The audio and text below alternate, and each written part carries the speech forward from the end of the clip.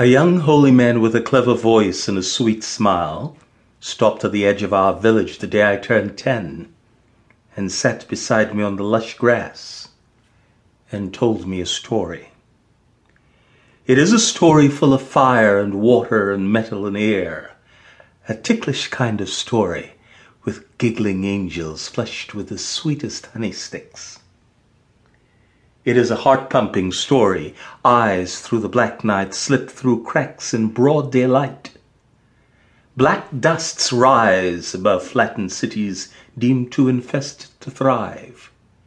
Eagles and roaches spy. No one listens.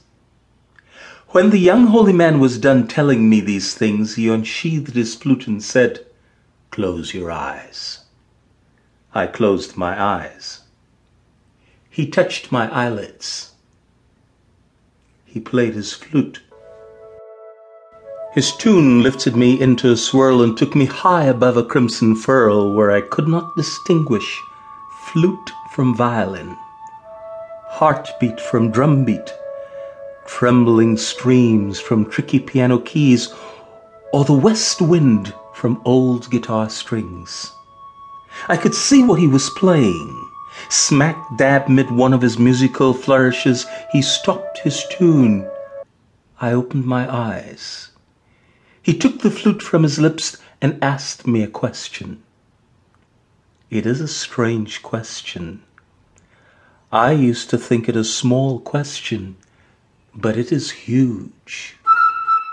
Nestled between thick protruding roots of a huge tree, my head braced against its massive trunk, his story came alive to me again, as if it were a dream or a vision, vivid and vital, puzzling and poignant and strong.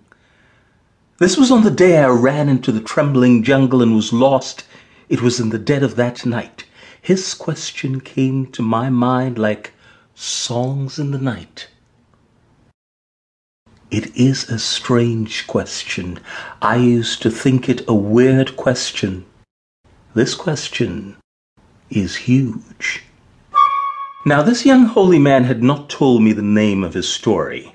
It is the story, I think, about a boy with a backpack navigating the great maze in search of the blue stones.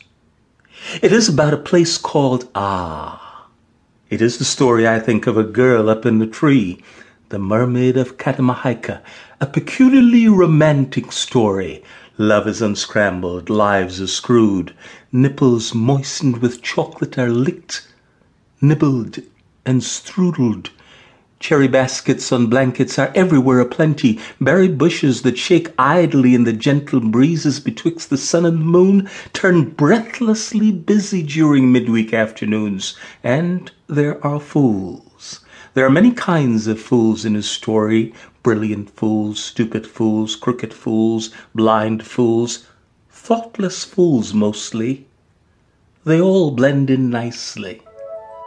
Though this young holy man gave me no name for his story and told it to me in no certain way one might consider this method or that genre, you might prefer to think it merely a tale, an allegory of the futility of power and the cruelty of truth, or an allegory of the promiscuity of fear, or you might think it a fable about earth's sweetest poison, love, as it is being stirred with a bitter tip of Cupid's arrow and fed to damnable lips cup by cup by cup.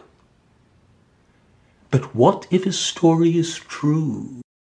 That's what my lover asked me when in a moment of sweet abandon, the kind when in dripping sweat one forgets to think before one speaks, because this is the life here and now, and nothing else matters. I opened my mouth, and out flew the story.